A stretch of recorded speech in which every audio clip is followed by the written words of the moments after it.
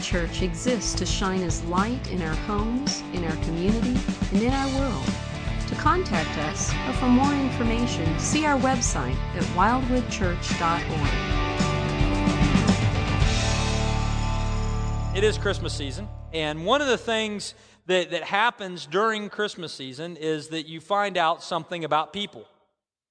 And as I've reflected on Christmas this year, one of the things I've determined is that there are at least three types of people. Three types of people. One type, and I want you to ask yourself, which type am I? Okay? One type of people are people that celebrate Christmas on Christmas Eve. You do your big Christmas celebration. The whole family gets together. You open presents. You have a meal. You do whatever. If you are a Christmas Eve celebrating Christmas family, then just raise your hand. I wanted to see. Are there any Christmas Eve folks out there? Okay, yeah, quite a few. Okay? That's one type. A second type of person, though, is a Christmas Day or Christmas morning or Christmas evening Christmas family. You have your big Christmas celebration as a family at some point on Christmas Day. Not Christmas Eve, but Christmas Day. If that describes you and your family, let me see a show of hands there. Okay, not a surprise, a lot of people. One of the things I'm finding out this year is that there is a third variety of people, and that is people whose family situation has become complex and large enough that the only time you can get your family together for Christmas is on March the 17th, okay? How many of you have a situation where your situation is so complicated that you can't get together on the actual holiday, so you're going to do it on some other day than Christmas or Christmas Eve? How many? We got a few of those, right? That's the way that our family is. As a matter of fact, in my life, I've been a part of each of those three groups. Growing up, we were a Christmas Eve family, married into a Christmas Day family, bonus, 2 days. This year, finding out just with my sister coming in from out of town and us going up we were going to have to celebrate sometime before Christmas. And so I relate to you no matter which of those three you are. But as growing up, I mentioned I was a Christmas Eve family. And growing up as a child, I always thought that Christmas came so late.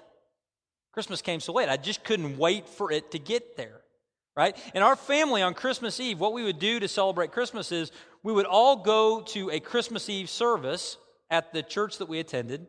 And after the service, we would come home directly, do not pass go, and we would have our Christmas gift exchange.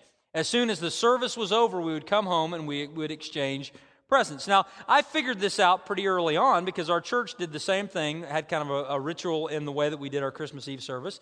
The service would end with communion. There was no wrap-up following communion.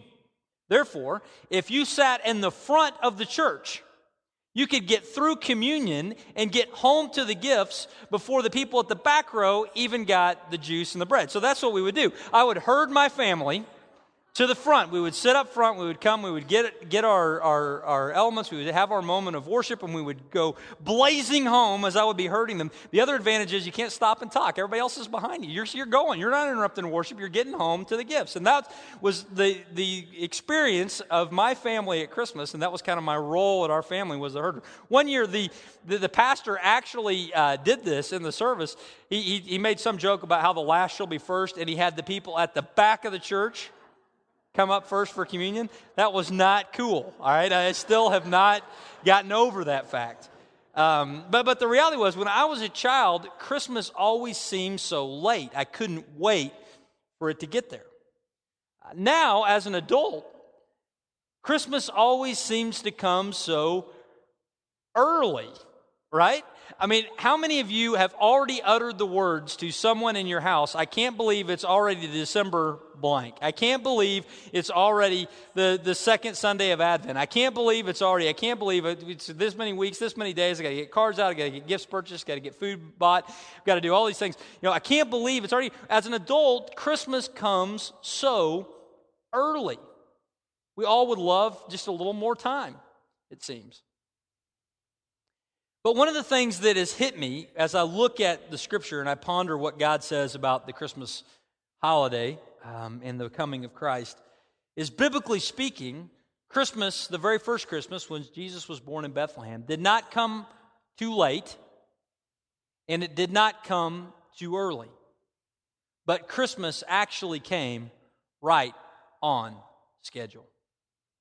And this morning, what we're going to do is we're going to look at the passage of Scripture that I believe really helps us to understand that Christmas did come right on schedule. And we're going to look at that in Galatians chapter 4, verses 4 and 5, when we see that Christmas is right on schedule. So if you've got a Bible, take it out and open to Galatians chapter 4, verses 4 and 5. And what we're going to do is I'm going to read these verses for us, and then we're going to back up and kind of dive in a little more in depth to see what it is that God has for us from these verses today. We're going to see that in kind of two movements. But first of all, let's just read these verses together. Galatians chapter 4, beginning in verse 4. It says, "But when the fullness of time had come, God sent forth his Son, born of woman, born under the law, to redeem those who were under the law, so that we might receive adoption as sons." Galatians 4, 4 and 5. And when we look at those verses, really we're going to look at it in two movements. We're going to see two things about how Christmas is right on schedule. The first thing that we're going to see is in the very first part of chapter 4, and that is that Christmas did come right on schedule. Christmas came right on schedule. It says it very explicitly in the text. It said, "But when the fullness of time had come, God sent forth his Son." When the fullness of time had come, Jesus was born. God sent him forth into the world at the fullness of time. Now, what does it mean to talk about the fullness of time? Well, the fullness of time, if we might translate it this way, at the exact right moment, when everything was set up just right, Jesus was born. And the decision on when it was the exact right time for Jesus to be born was a decision that was made by our Heavenly Father, who was outside of time, looking at the events that were unfolding and determining the exact right moment when his Son would be sent forth into the world. And we see that from the greater context of Galatians 4. You see, in Galatians 4 and verse 2, we understand the context of the statement that we're looking at today was of a father raising a son. You see, in ancient Middle Eastern culture, the transition from a child to adulthood was something that the father would say at the appropriate time. So a father would come to his son at the appropriate time and say, "Son, you are no longer a child. Son, you are a man." And there were privileges that came along with that. There were opportunities that came along with that. Many times it was about the 14th birthday of the son when the father would say, "You are now a man." But it didn't always have to be. It was at the discretion of the father when he would choose the right moment, the right time to say, "You are a man." You know, we have kind of a similar thing. I know several dads at Wildwood have done something similar when their children turn a certain age.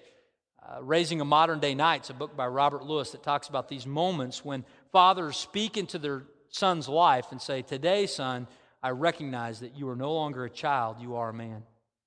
In the context of Galatians 4 is that the Heavenly Father was looking at humanity on the earth, and he saw that the time was right for Christ to come when he saw that the earth had matured to the point that it was ready to receive the Savior. See, the right time for Jesus to come, the fullness of time, was when God thought it was the right moment for his Son to come because the earth had matured to a certain spot. Now, how is it that God knew that? What did God do to mature the planet, to mature humanity, to get them ready to receive his Son? Well, back in chapter 3 and verse 24 of Galatians, we find out exactly how God knew it was the right time and exactly how God prepared the earth for the arrival of his Son.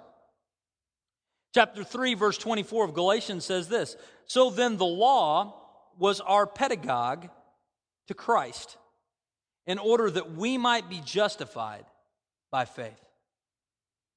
See, it's saying that the law, the Old Testament, was a tutor, was a pedagogue to mature humanity to the point that the Son of God's arrival in Bethlehem would make sense.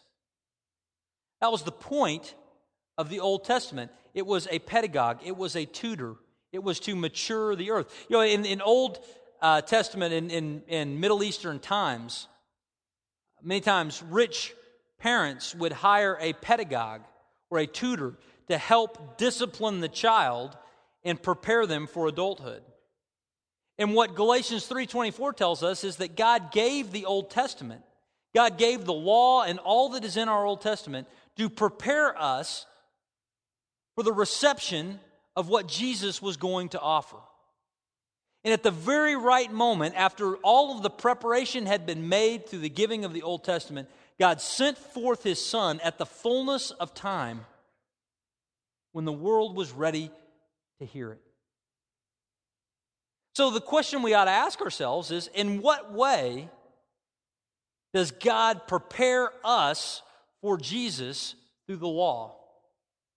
In what way does the law prepare us for Christ? What do you think about that? What are some of the things that we learn in the law? Well, one of the things that we learn in the law, in the Old Testament, is that God is not like us. You know, every religion in the world has some concept of God, pretty much. They may have many gods, might have a few, but one of the common characteristics of gods in other religions is that they're very similar in many ways to humans. But our Bible, the law, begins with the statement that in the beginning, God already was. God is not like us because He is eternal.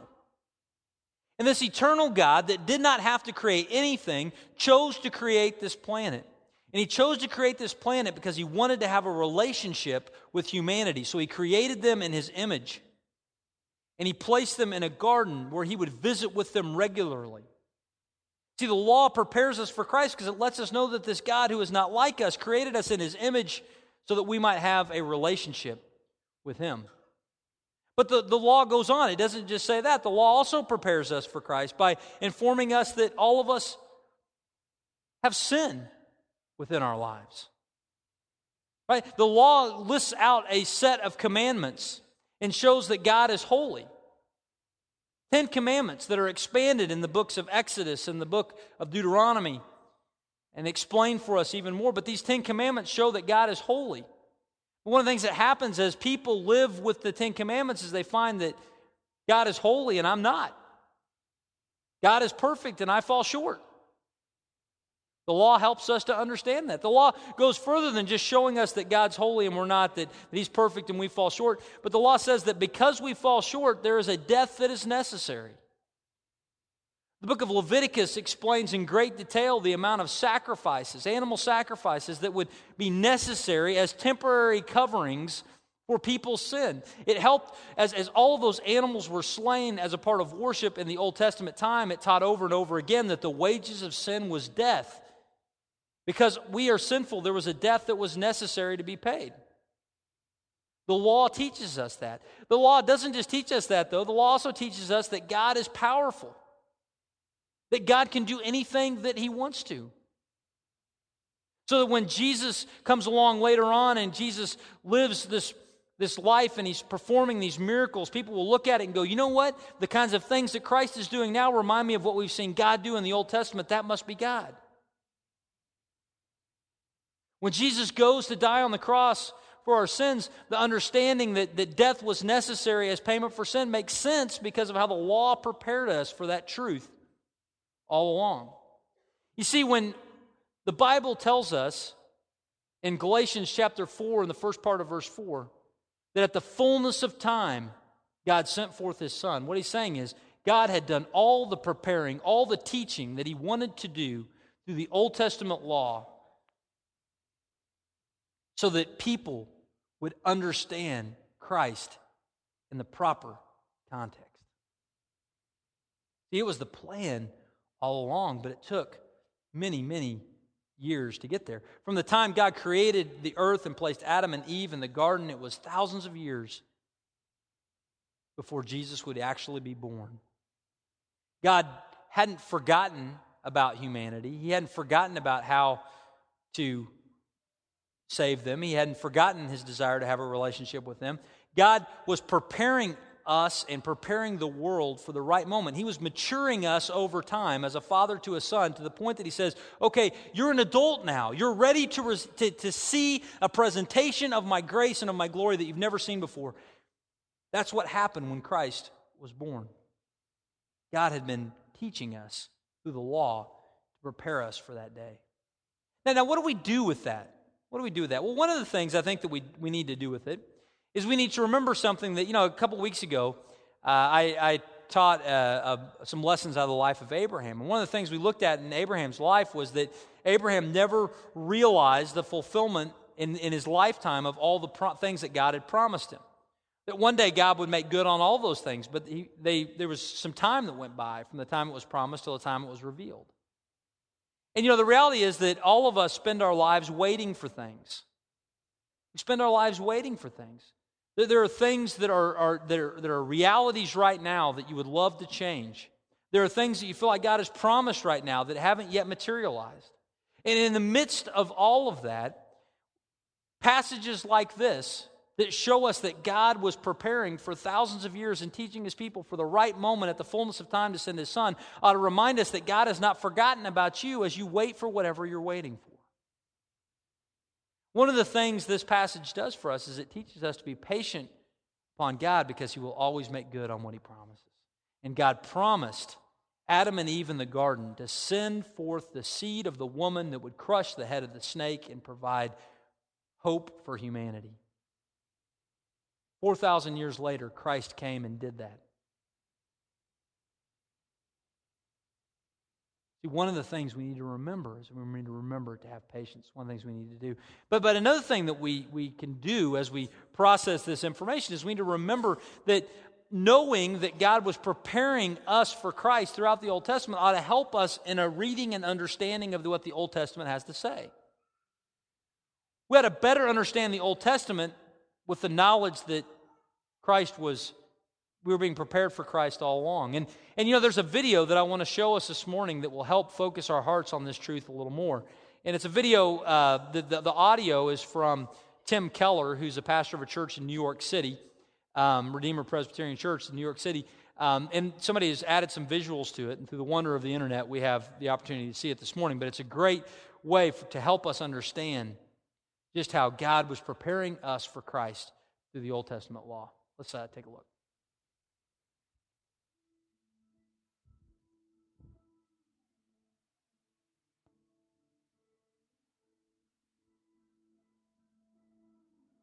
What is the Bible really about? Is the Bible basically about me and what I must do? Or is it basically about Jesus and what he has done? When you read in the book of Acts how Jesus, in those 40 days, got his disciples together 40 days before he ascended after he was raised, what was he doing? Basically, he was saying everything in the Old Testament is about me. He says the reason you didn't understand what I was about was you didn't realize that everything in the prophets and the Psalms and the law was pointing to me. Do you believe the Bible is basically about you or basically about him? Is daily life basically about you and how you feel like daily life, or basically about him, the one who really took on me and the only transcendent really does? And today's gift is he really does. Who's it really about? That's the fundamental question. And when that happens, then you start to read the Bible and you remember Jesus is the true and better Adam who passed the test in the garden. His garden, much tougher garden. And his obedience is the fruit of making who he does. Jesus is the true and better gift, who though innocently slain has blood that cries out, not for our information, but for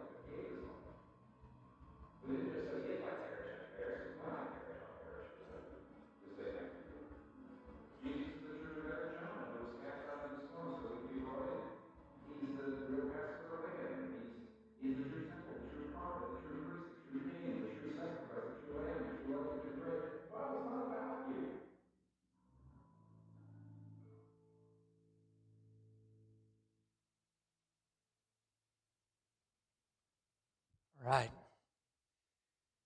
It's just a powerful reminder of what God was teaching us as a people, as a human race, in the days leading up to the birth of the Savior. One of the things that we see is that Christmas came right on schedule.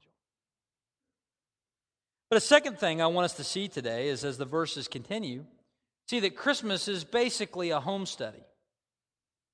Christmas is basically a home study. Now, one of the things that we see at the end of verse 5 is that Christmas and the coming of Christ in Bethlehem is about an adoption, so that we might receive adoption as sons. Christmas is a story of adoption. Now, some have said incorrectly that Christmas is a story of adoption and that God adopted Jesus and said, "You will be my representative." No, that's not the case at all. It says the Son was sent forth from the Father. The Son existed eternally. The Son was God Himself. See, Christmas is a story of adoption, not because God adopted Jesus. Christmas is a story of adoption because it's about God adopting you and me as His children. And, if any of you have ever had a friend, or you've gone through this personally, where you go through the process of adoption, one of the things that happens is that a home study is performed. What happens in a home study is that a representative from an accredited organization will go to the home of a family and will try to verify if that home is safe and fit for the child to enter and live. That's what happens in a home study. It's not something that just happens with adoption. It's something that happens with a lot of different organizations. I had a friend in college who signed up to be a big brother with Big Brothers, Big Sisters of Cleveland County, and they sent out someone from the organization to do an interview to see if my friend was going to be an appropriate big brother for the program. And it was really pretty interesting because we were living in a fraternity house at the time.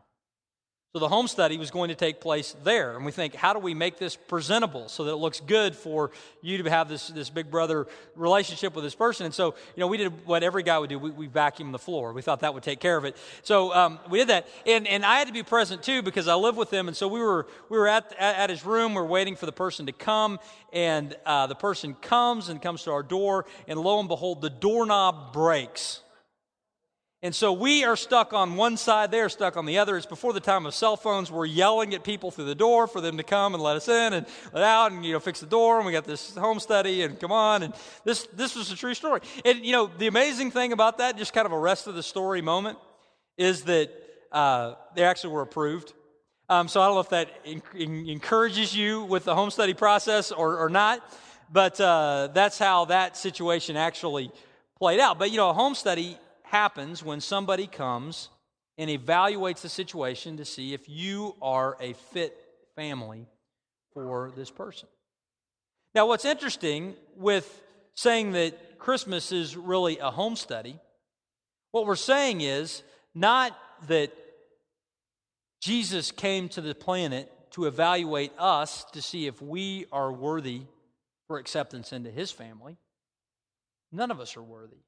If that was the criteria, He would have come, take a quick look around, and go right back to heaven. See, the home study that Christ embarked on that very first Christmas was not so that He could evaluate us. It was so that we could see Him and we could understand what our God was really like, and what He was offering us, and how much and to what great lengths He would go to secure an opportunity for us to relate to Him.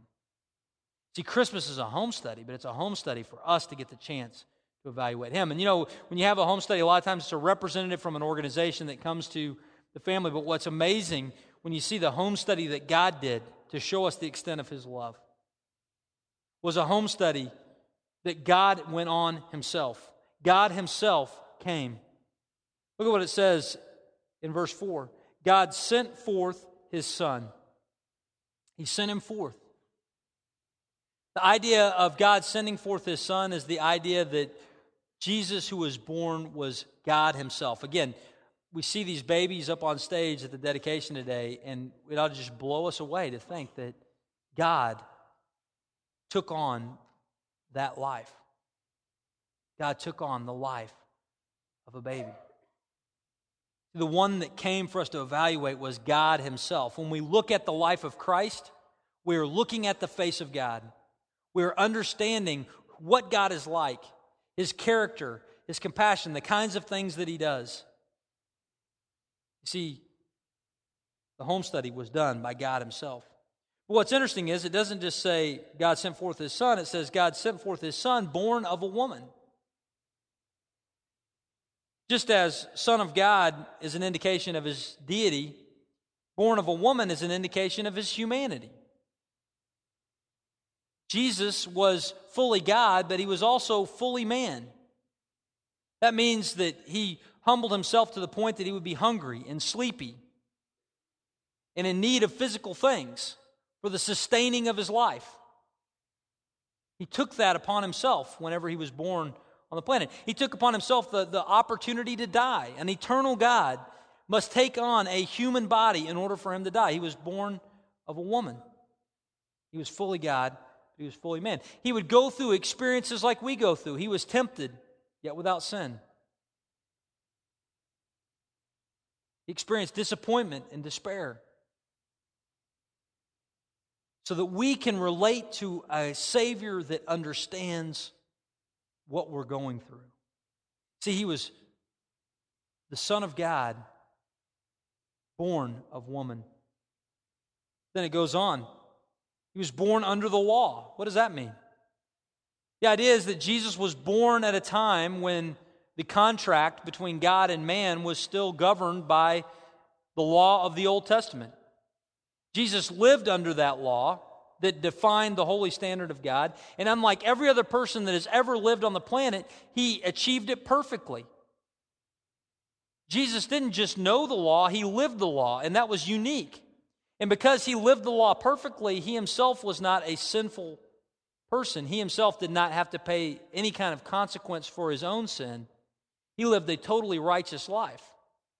And since he was born under the law, and since he lived a life that was perfect, he has the opportunity to redeem us who are under the law and allow us to become children of God, sons of God. See, the idea is that the righteous life that Christ lived is credited to the lives of sinful people like you and me, and our sin was credited to him and fully paid for on the cross. What it says in 2 Corinthians chapter 5 and verse 21 is this. It says, "For our sake he made him to be sin who knew no sin, so that in him we might become the righteousness of God." See, the truth of Christmas is that Jesus, the Son of God, born of a woman, lived out the law perfectly, but then died on the cross to take payment. Our wages of sin, he made payment so that we might have life in him. His righteousness was credited to our account. And you know, for some of us who are here today, this is a blessed truth that we've embraced for many years. We hear that and we go, God, thank you for what you have offered us. Thank you for coming down to the earth and for living out the perfect righteous standard and coming in a human form so that you could actually die on the cross and make payment for my sins. Thank you for doing that. Some of us, that at this Christmas, we need to just thank him and worship him for that truth that we already know. But there are others here today, I believe, that for the first time are really wrestling with this fact.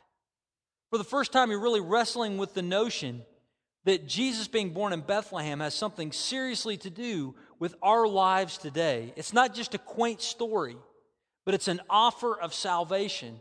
It's the offer of a righteous life to cover over our sinful one. It's the offer of Christ's death making the payment that our sin deserves. It's the offer of having a relationship with the eternal God that was severed and broken all the way back in the Garden of Eden. We now have the opportunity, as we look back on the birth and the life and the death of Christ, to have a relationship with God that would otherwise be impossible. And some here today are probably hearing that for the first time and pondering it. And if that's you today and you're wrestling with that, know that what God is asking you to do in response to that, in order for that Christmas story to have this pertinent saving message for your life, is for you to just embrace by faith that it's His life that makes you holy, and that it's His death that paid the penalty for our sins. You believe that truth, and the life is yours. See, my question for all of us is, what are we doing with the home study of Christ this Christmas? What are we going to do with it? Over the next 20 days, are you and are your family going to take the time to examine Christ, that we might worship Him, that we might follow Him, we might know Him even more? You know, one of the things that we're doing at Wildwood this Christmas to help in that regard is I'm writing some devotionals every day during the month of December. I started December 1st all the way through December 25th. And each of those devotions are an opportunity for you or for your family to reflect upon some of what we saw in the Keller video earlier. To reflect upon how we can come to know Christ by looking all the way back from creation all the way up to the cross, and how Christmas plays into all that. And we've got those devotions housed on my blog, which is wildwoodmark.com, or you can find it by going to our website. And certainly this is not the only thing you can do. There are a lot of opportunities, but it's one thing that you could do this Christmas to help participate in the home study as a family, to look at the truth of Christ, to examine Him, and to worship Him anew this Christmas. It's the devotionals I'm writing are tying back in some respects to the Jesse tree. If any of you have ever done a Jesse tree before, there's some books you can Google or go to Amazon and find. But the Jesse tree is an opportunity as a family to worship by thinking through how we see Christ through the Old Testament, and how God was teaching us through the pedagogue of the law all the way up to the time when Christ came. See, Christmas did not come early. Christmas did not come late. It came right on schedule. And we have the opportunity to look to the manger and see the Son of God this Christmas. Let me pray for us. Father, I just thank You for today. I thank You for the opportunity to worship with Your people and to look into Your Word together.